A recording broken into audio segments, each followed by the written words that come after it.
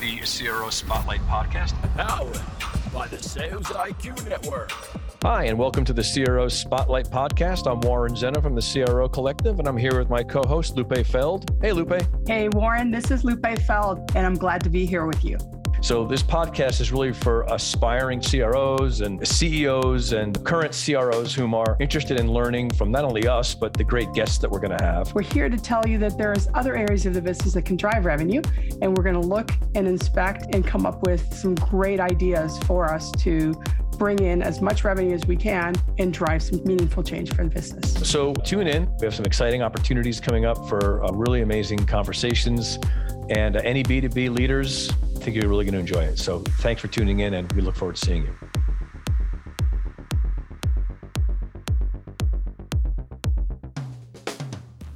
And welcome to the next episode of the CRO Spotlight podcast. I'm Warren Zen with the CRO Collective. And how you doing, Lupe? I'm doing great, Warren. Good to see you. So we're excited today. We have a really great guest. Our guest today is Tim Hines. Tim Hines is also known as the Marketing Starter. He's an author. He's a podcast show host. As a matter of fact, I was recently on Tim's podcast. It was a great conversation, so we'll give you a little link to that later. He's a keynote speaker. He's a consultant who shows people how to harness the power of the entrepreneurial spirit to excel in all that they do. Tim specializes in developing omni-channel marketing programs within a variety of industries and partnering with startups to get their dreams off the ground. With nearly 20 years of experience, Tim has developed strategic marketing initiatives with a multitude of clients, including Dialpad, Tribune Media, Ticketmaster, and the CIA. I'm going to ask you about that one, Tim. So welcome. Thanks so much for having me, and it's a pleasure to connect. And yeah, I'm looking forward to expanding on even what you and I were talking about in the podcast that I hosted you on. So it's great to have reciprocity in this business. Thanks so much for having me, guys. Sure. So, you're come from the marketing space. And Lupe and I, we talk a lot about how sometimes marketing gets short shrift, within the entire revenue operation. But recently, there's been an explosion of conversation around marketing's role in B2B companies, particularly as it pertains to things like outbound and inbound and demand gen. So if you don't mind, we'd love to hear a little bit of your own perspective on where marketing is today and how you kind of view marketing's role in the modern B2B space. Yeah, I mean, that's a big question, obviously. There's a lot that can go into that.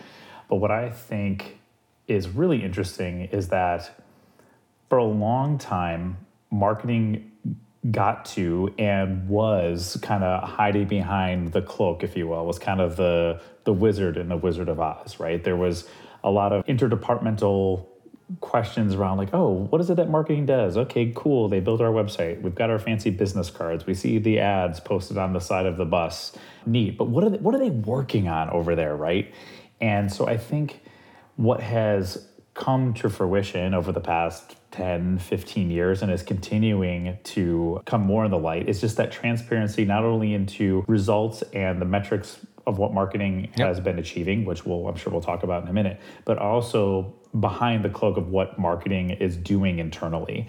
And that's something that I believe in strongly and try to champion whenever I'm either working for a company or I'm consulting with a company, is to try to sit down with the leadership, reach across the aisle, and make sure that there is no question on what marketing is working on. I think a lot of times, if we're looking at specifically with the revenue function and things like that, and how there needs to be such a symbiotic relationship today, they were very much working in silos before and didn't necessarily have that mutual respect for each other.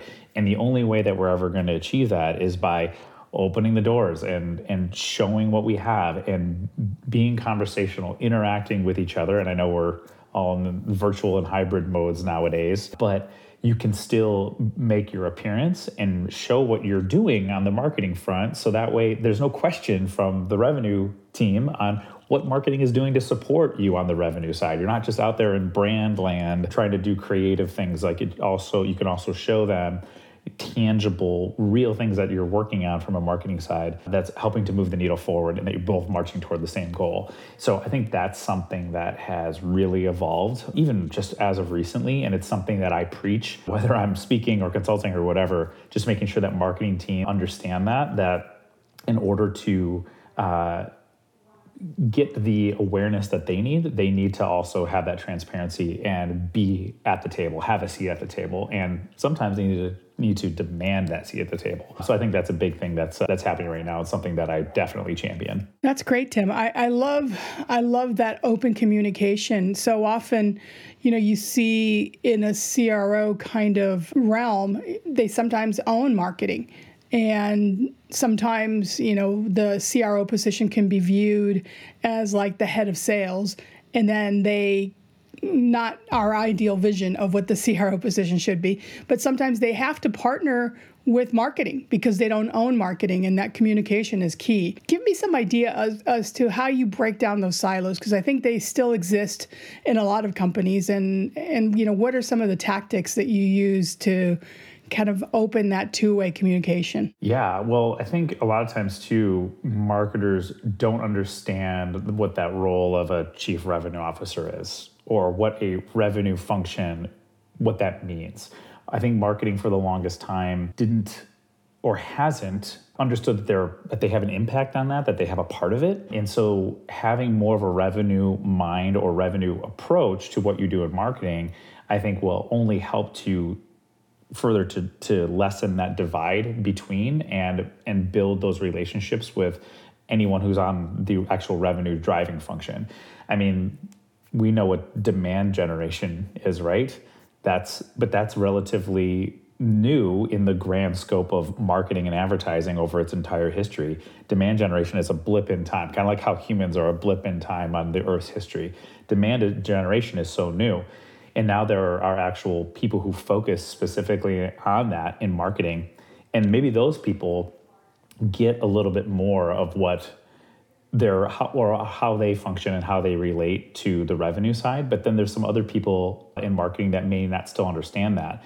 And so my advice to marketers out there, especially marketing leaders that maybe aren't coming from working so hand in hand with sales teams or have been very siloed in marketing, is to take a step back, recognize your worldview of your bias that you have toward marketing, and try to learn something new by going and literally sitting down with and talking with people in the revenue organization, or taking a role where you have to adjust in that and work with the revenue team. This is actually something that Warren and I were talking about in an episode that I hosted him on, because I wanted marketers to get a revenue leader perspective on what they can do to adjust and change and get with the times, for lack of a better description. I think that any professional today, but especially those in marketing, have to have this forever student type of mentality, right? You're always learning.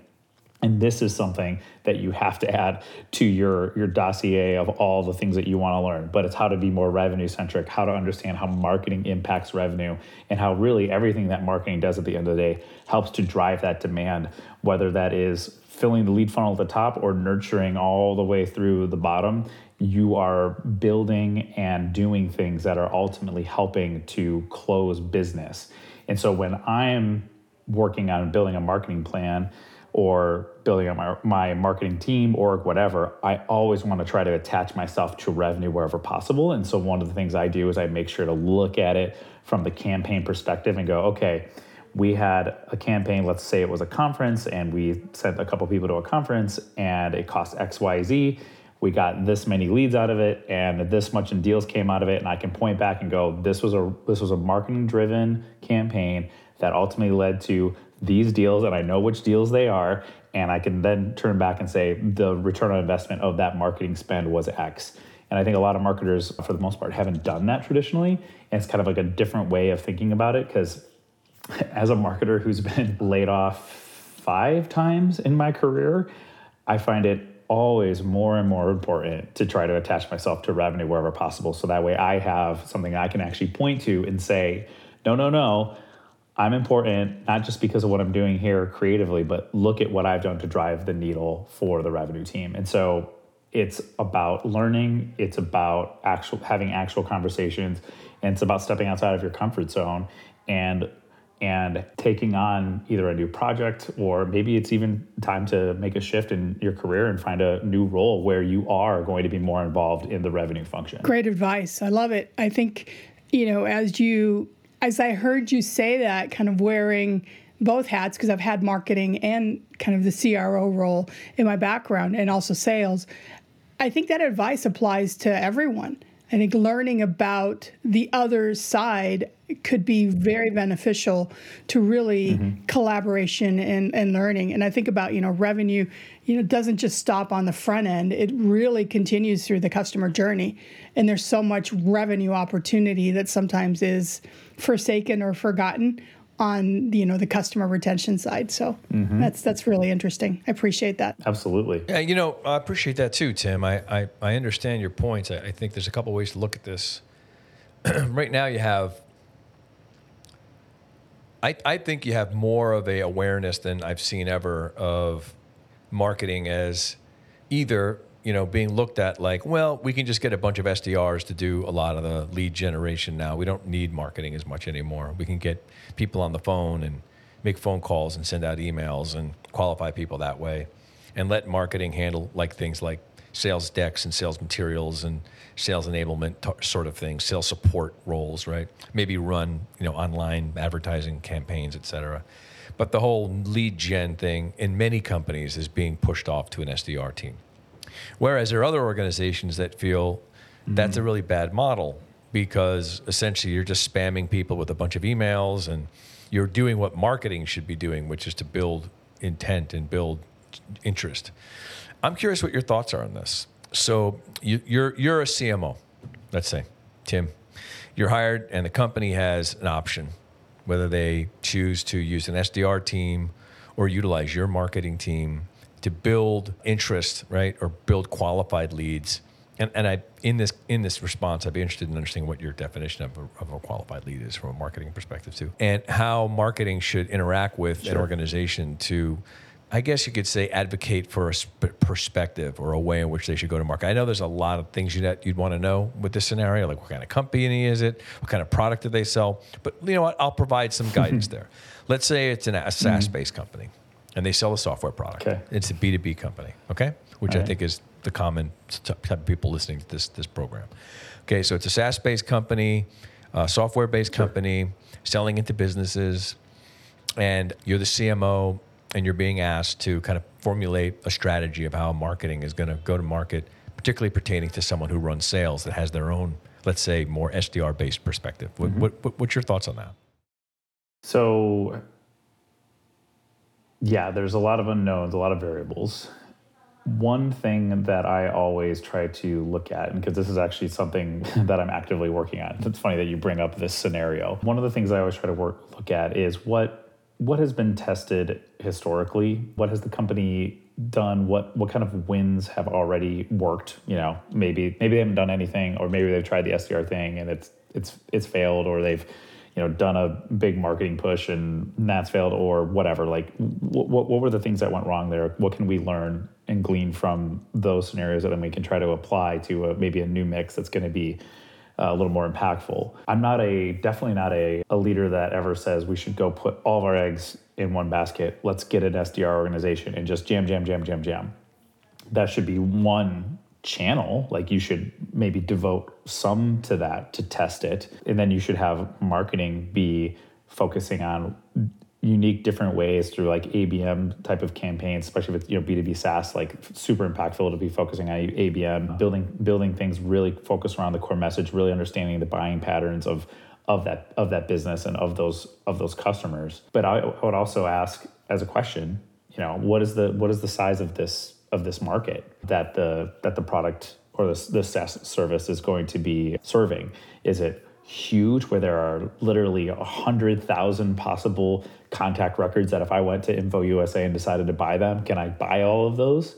Can I do that? Or is it more finite? Like, hey, we have 200, 220, 500, something like that, big players in the market that we know who their key buyer is, or that persona or that role at that company. those are the people we need to go after. If it was more like upmarket, something like that, or more limited, then I would say, well, then, don't spend your time building a giant SDR organization, hiring internally, or even maybe going out and getting a service to do that for you, which you can do. There's a lot of great ones out there as well.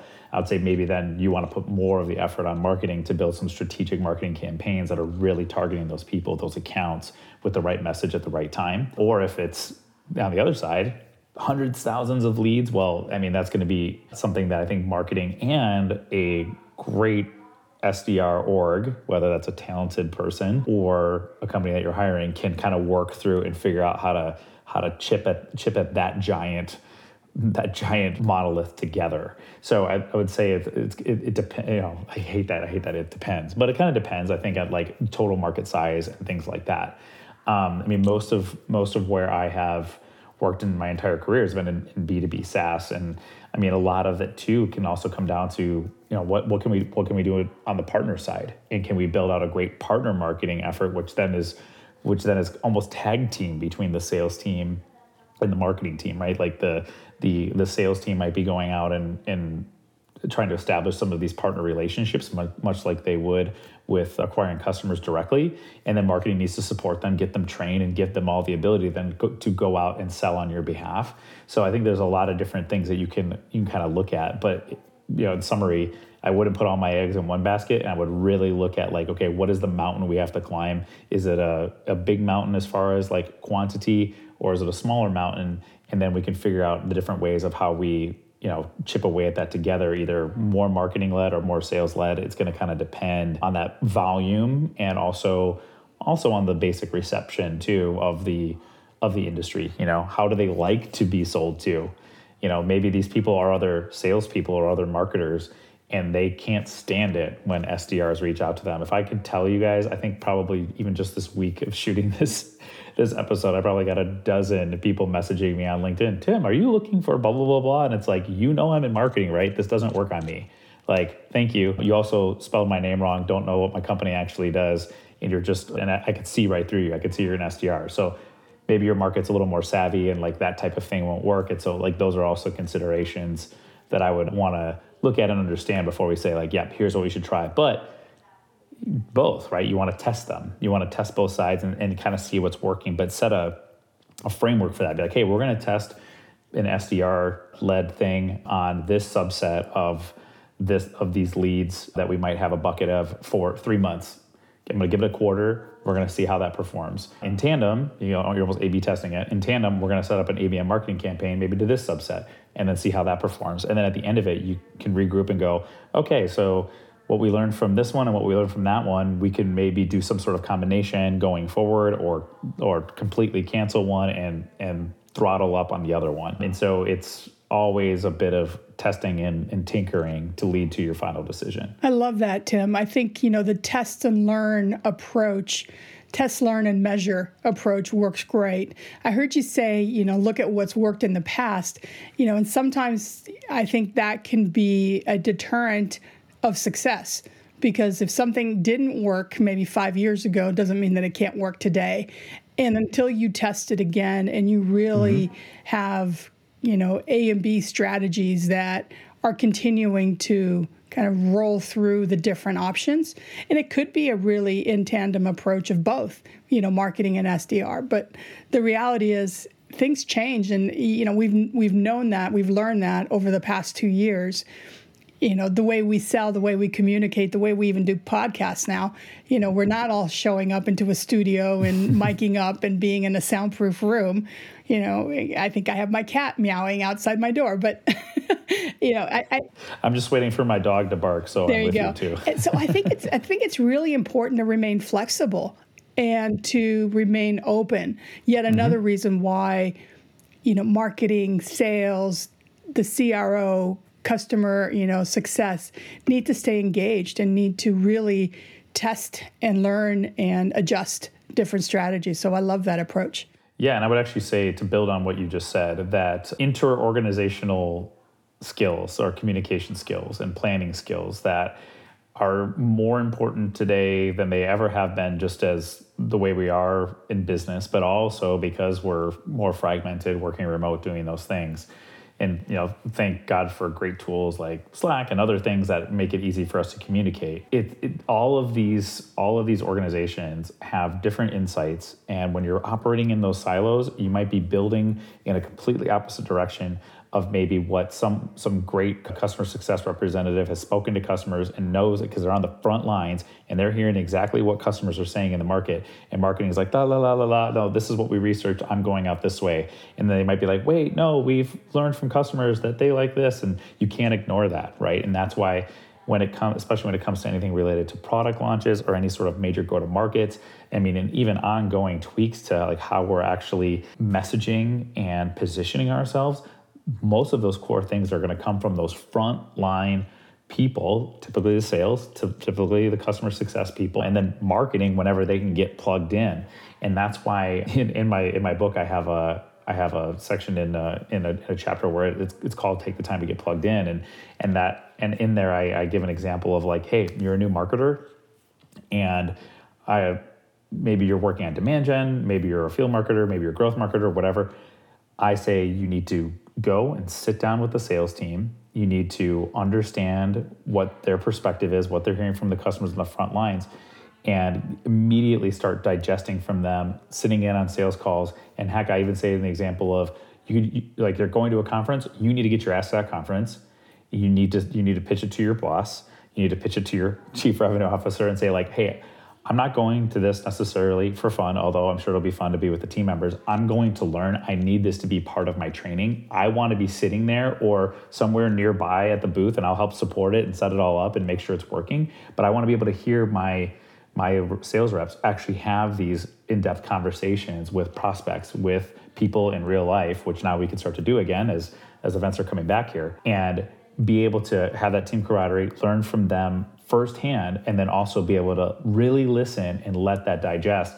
And I think that's something that's really important that marketers need to do. Is sometimes, we think marketers can often go, hey, I'm the smartest person in the room. We did all this great market research and this is what we know. And we did a customer survey and blah, blah, blah, blah. But you might be missing something if you're not talking to your frontline people. Yeah, I like it. So your model clearly has a lot of focus on communication, which I agree. I think there needs to be a lot more collaborative relationships between these functions. I don't think that's the case enough. But a lot of this comes from leadership, because the way you're speaking seems to be focused a great deal on like the individual contributor who works in a marketing department who needs to sort of think about things. A lot of these things are constrained by the way the organization is set up. Sometimes it's just not possible to have those types of collaborative conversations because the company's siloed, and it's hard for someone who's on the marketing team to make a difference there if the organization is siloed off as a whole, right? So, a lot what we're professing, Lupe and I here in these conversations is to have organizations think about this stuff when they arrange the way the revenue operations and functions are working together so that you don't have to have that situation and that people have a better understanding. For example, I don't think enough is going on in the area where I don't know how many marketing people actually go on sales calls or listen into sales calls or go to sales meetings, or vice versa. I would say it's probably worse the other way. I think salespeople, for the most part, not all of them, but for the most part, many salespeople don't really fully understand what marketing does. They don't know how they do it. They have a understanding. They obviously are doing online marketing and they're doing programmatic advertising and they're running ads on Facebook or whatever they're doing. But really understanding it, knowing the way that they think and the way that they operationalize it and the strategies they take. I have a feeling, and I know it because I've done a lot of work in this respect with companies, is when that information is shared, there are a lot of these like realizations and aha moments that come from that, where both sides can develop a better understanding of how what they do impacts the other. And because most organizations are focused so heavily on sales, it usually tends to lean in that direction, right? How does this affect our sales organization? How does sales feel about this? As opposed to the other way around, right? And I think, again, because of what I'm seeing as a growth in kind of eschewing some of the more traditional methodologies of marketing and moving more towards thought leadership and creating demand, marketing is getting a much different type of seat at the table. I'm curious to know what you think about that. How do you look at the way leadership needs to be thinking about their marketing organizations as it pertains to their revenue functions? And what's the right ways that you would advise, let's say, like a CEO or a CRO, how to be thinking about the way they integrate these organizations better? Yeah, that's a fantastic question. And there's a talk that I actually give, and I've done at a few marketing conferences recently, and it's called, well, it's all about basically the post-digital evolution that we're moving into right now. And I'll break that down to answer the question. So first phase of the evolution, we had the pre-digital, which was marketing was focused on brand building, was really intent on media buying. And the way we measured success was if the phone rang or if we had like a focus group at the end and said, hey, did you see this ad? Did it influence your buying behavior, right? That was like the TV, the radio, the print days. Then we moved into the digital age, which we're in right now and starting to move a little beyond. And that's where we were really looking at digital metric conversions. We were then able to kind of see like what type of campaigns, as I was talking about earlier, are actually driving sales and potentially driving revenue across the board. We could look back at those things. We could see how much time people are spending pages, like what they're actually buying as opposed to just, hoping they saw our ad. And then there was a little bit of brand building element to that as well. And now we're moving into this post-digital era where it's really all about intent and going back to the basics and being more human in what we do as marketers, because the customers, whether they're B2B or B2C, are demanding that. But because of the wealth of data and information that marketing is the arbiter of now, we are able to call shots and have our seat at the table because we have all of our analytics data. We have purchasing behaviors. We have like you name it. We're collecting so much information about how consumers or customers or whatever you want to call them are interacting with our brand, are interacting with our messaging, are interacting with our marketing, and even with our salespeople. Marketing now kind of has this hierarchical view of that and can drive that down to the sales team or over, not that they're above, over to the sales team and up to the revenue function. So marketing can come to that table and say, look, Sierra, I love that you have a great gut check on the industry. I love that you know how to build a great revenue org. And I know that you love how to scale, but let me give you the tools, which is the intent, the right customer at the right time, their behavior, and all of these other data points we can now deliver to a CRO on a silver plate. And the CRO can then go, whoa, marketing is so much more valuable than it was even 5-10 years ago, because we're moving into this more post-digital time where everything that we do now can be taken and turned into a tool for marketing to help drive business decision and business strategy. And that's why I think, having a great marketing leader who knows how to then take that and deliver it to a CRO or a revenue team or CEO or whoever's running revenue for the company, and be able to point to things and deliver that in a great presentation is even more important than ever. So I think that's kind of interesting, the way that things have changed. Before it was just like guesses back in those print and TV and radio days. It was like, yeah, we ran an ad in the newspaper and a bunch of people came in and bought stuff. Good job marketing. But that was all they could point to. We can point to so much more. And on the converse of that makes marketing so much more accountable too. And so you can't you can't even hide behind that Wizard of Oz wall anymore. You have to, it's gone. It's been torn down because everyone can see into dashboards, everyone can see into metrics. And so this transparency goes both ways. You have the accountability, but then you also have so much more power now as a marketer to come to the table, share that information, have influence on the revenue function, have influence over the greater business and the direction it's going. So I think it's actually a really exciting time. And that's one of the things that, I'm trying to do from my consultant perspective and helping to coach and train people is to do just that. And so, I think it's really interesting the way that we're heading there. And then one final thought is, one of the things you said is, marketing getting to the sales meeting, sales getting to the marketing meeting. That communication ongoing is super, super important. As a marketing leader, I have always given my employees the opportunity to be seen, which I think is really important, because we don't want to be behind the cloak. So instead of maybe me going to the Monday sales call or the Monday sales meeting, rah meeting to kick off the week, I send one of my people. And then they talk about what marketing has been working on the previous week to support sales. So that way they have that exposure. And then people go, oh, cool.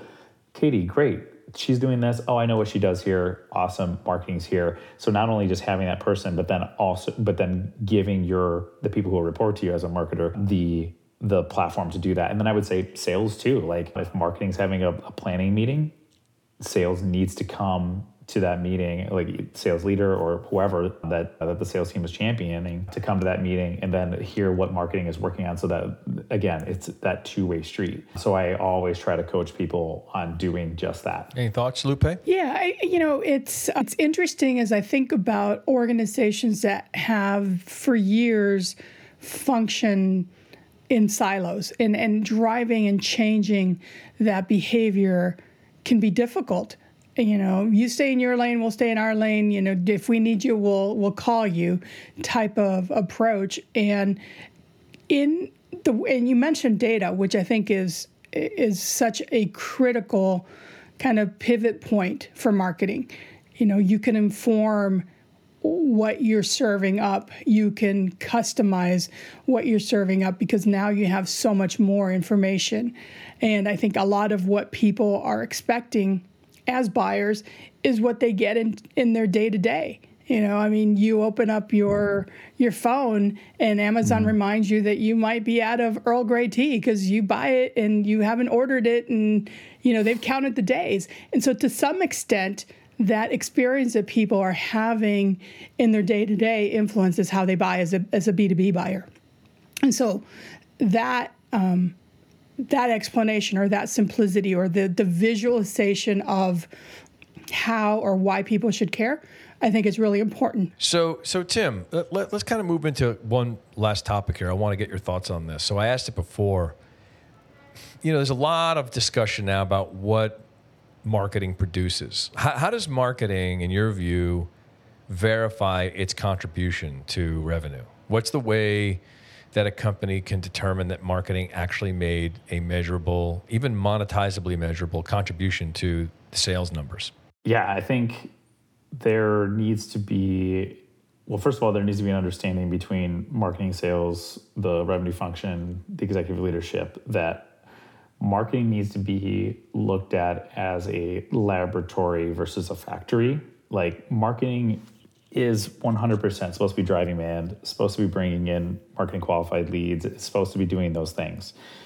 But marketing is also there to build a brand, to nurture, to build trust, and to experiment and try new things that are revolutionary for the industry, for the brand, to change positioning, to do different things that are going to help to make that mark for the company. So whether that's the kind of the standard 20-25% of any marketing campaign that you do, you chalk that up to brand typically.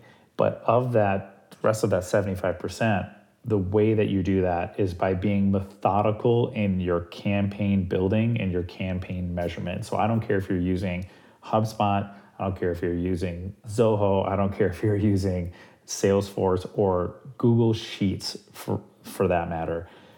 Being able to track what you're doing based on the spend that you've been given, and hopefully you have a marketing budget, and that's a whole other question. We can talk about that. But even like your salary as a marketer, a lot of times I've even done that. I've taken my budget and I said, like, hey, this is our budget. Here's the revenue that's come out of the campaigns.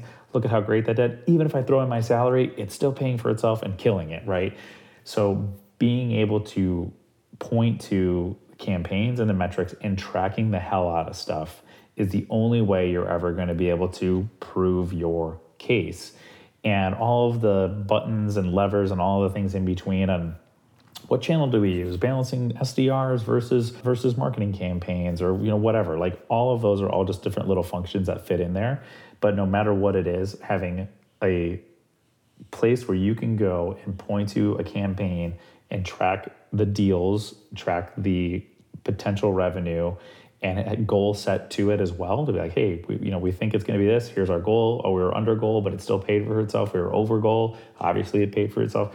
Being able to show that you're paying for yourself at the end of the day, and the only way to do that is to employ tools that are going to help you keep track of that. And not every marketer is going to have access to that stuff, but the leaders of the marketing orgs should be setting those up, and they should be working with the revenue teams, the CROs, to determine what those goals are, to determine those expectations, and then making that part of what is the delivery to the revenue leaders to show them, hey, here's what marketing said they were going to do. This is what marketing did. And here's the revenue ultimately that came out of it. Boom, here you go. Any questions, right? So like that way you're not leaving anyone in the revenue organization scratching their head going, this doesn't make any sense. Make it make sense. That's the only way you're ever going to win them over. So I have a question for you, and it's recently been talked about a little bit more. I think it's even been branded recently, dark social. What are your thoughts about the responsibility of marketing on dark social, which is very difficult to track, but probably the best way to sell B2B? Yeah, I mean, that's all going to come from the great content that you have. It's going to come from the messaging and the essence that your brand puts out, which marketing is typically the leader of. Those are the things that are going to create that invisible conversation that's happening. And those things aren't necessarily trackable, but much like brand, it is real and it's something that's happening. And it's something that you can at least attribute some form of your marketing to, like assuming that there's going to be some conversations that are happening outside of what you can see. That's going to happen. And I think that's only increasingly happening, things behind paywalls and other places through messengers, things like that. I mean, dark social really is just the new way of saying word of mouth, right? Over the internet. Like I might talk to you when we're not on this podcast and tell you something about Warren. That is absolutely fantastic, but he would never know about it. But then you decide to go and work with him because of what we had, and as far as a conversation. So that to me is just one of those other more powerful tools. It's like, hey, this is word of mouth. But the only way that you're going to be, you can't control the conversation, but the only way that you're going to be able to enable good conversation to happen is to be authentic, to be real, and to be delivering as much value as you can with what you're putting out there as far as your message and your marketing. Great. I love it. I think that's great. Yeah, you jumped on that one. I like that question so much, Lupe. I was thinking about that. There's just certain things you can't measure. And the problem is, Tim, is that marketing spends a lot of time looking one direction backwards, which is they look at what can be measured and then they build their tools around the things that can be measured so that they can be measured, as opposed to just getting results. And if they can't have attribution software for it, then they may just have to figure out different ways to determine its value, as opposed to, well, we can't measure it, so don't do it, because if I can't get measured for it, I won't get credit for it, and then marketing will be threatened, right? Because it happens. And so what's happened, I think, is attribution software or attribution modeling has created a habit at companies where they're too worried about getting credit for things that they can show for investments, as opposed to doing things that work. And, the definition of something that works is something that can be measured, which is not true. That's not true. And so I think that that's a problem. And I see now what's happening is there's more and more and more evidence, without question now, that there's so much happens outside of the attribution window that people don't account for. But, it sort of just happens. It's like almost like I would call it, ghost revenue, right? It's like recurring revenue that happens in the background that no one has an accounting team for, but it always comes in every month. So no one gets credit for it. And as long as it keeps happening, everyone's happy. So that was sort of where, and Lupe's question was perfect. It was exactly where I was headed with this is, there is this murky new ground that marketers sort of need to stake a claim over. How do you go to a boss and say, I want to spend money on X when I can't provide any software to show that it worked, when in fact it may be the most effective thing you do? And that's a great question. So that's where having a boss or a revenue partner or executive leadership of a company really understands the value of marketing in all forms.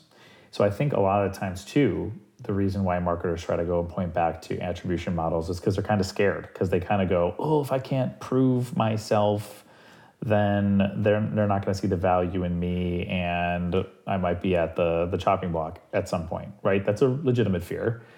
And also, there's just so many tools out there that we can use now to track, kind of like I was saying before, that lead you into, well, I'm only going to do those things that are trackable. But like I said at the beginning of that point I was making before, is that you have to think of yourself as a laboratory, as a scientist versus a button pusher and a factory.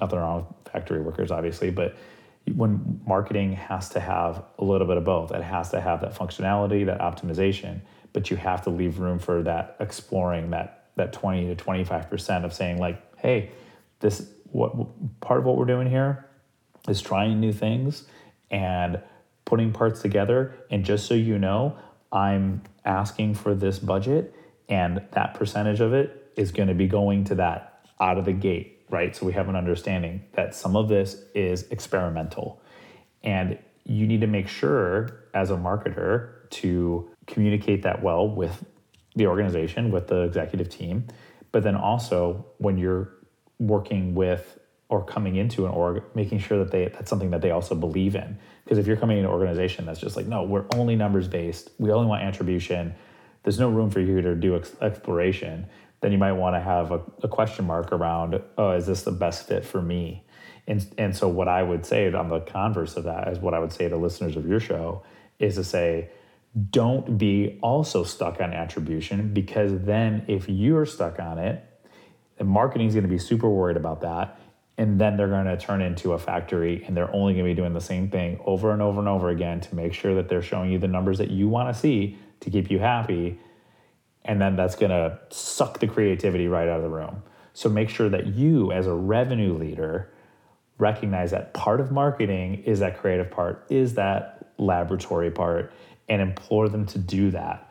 Otherwise, your marketing is just going to be boring, it's going to be selfish, and it's going to flounder. I liken it to culture. Years ago, people used to think about culture as like that warm and fuzzy thing that would be a nice to have.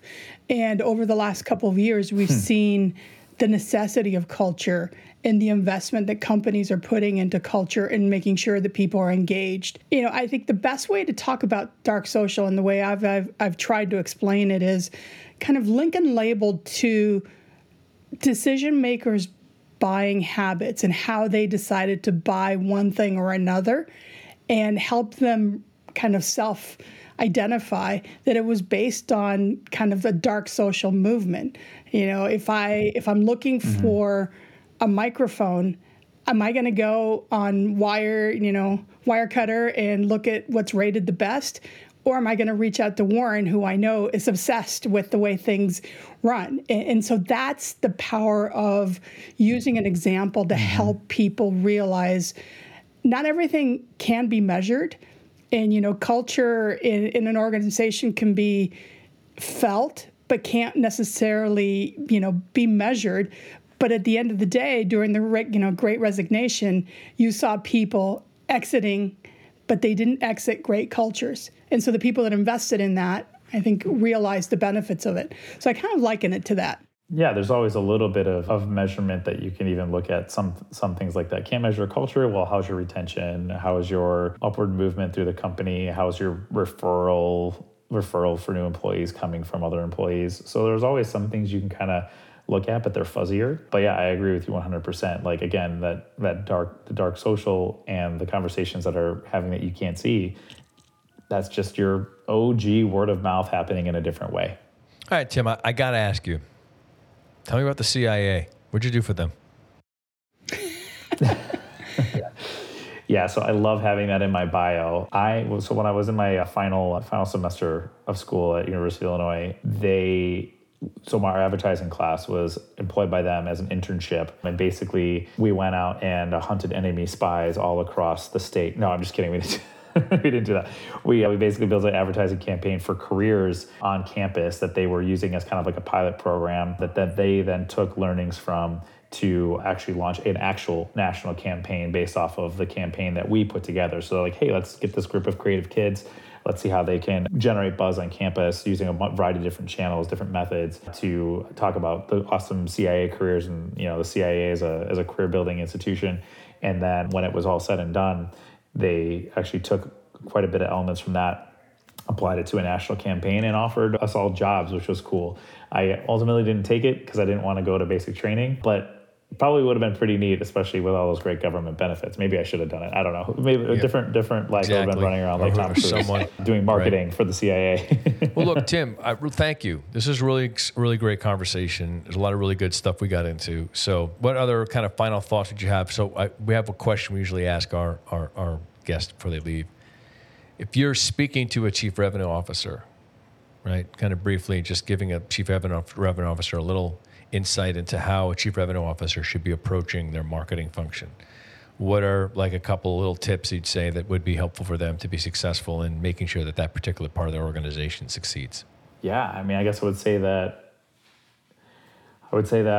you keep the perception that marketing is an integral part of the revenue function, but don't, I guess for lack of a better term, micromanage, but don't push them into being a factory. Allow them to maintain their creativity, push them for their goals, push them for the hard metrics that they can bring, but never forget that they have this creative element and that they need to operate in kind of their own little world to be able to come up with those great game-changing things that then they should be open to sharing and keeping the veil pulled back so that way you have that view in there. So allow them the space, but get the view that you need and make sure you find a marketing partner or marketing leader that'll work with you that believes the same thing. Well said. I like it.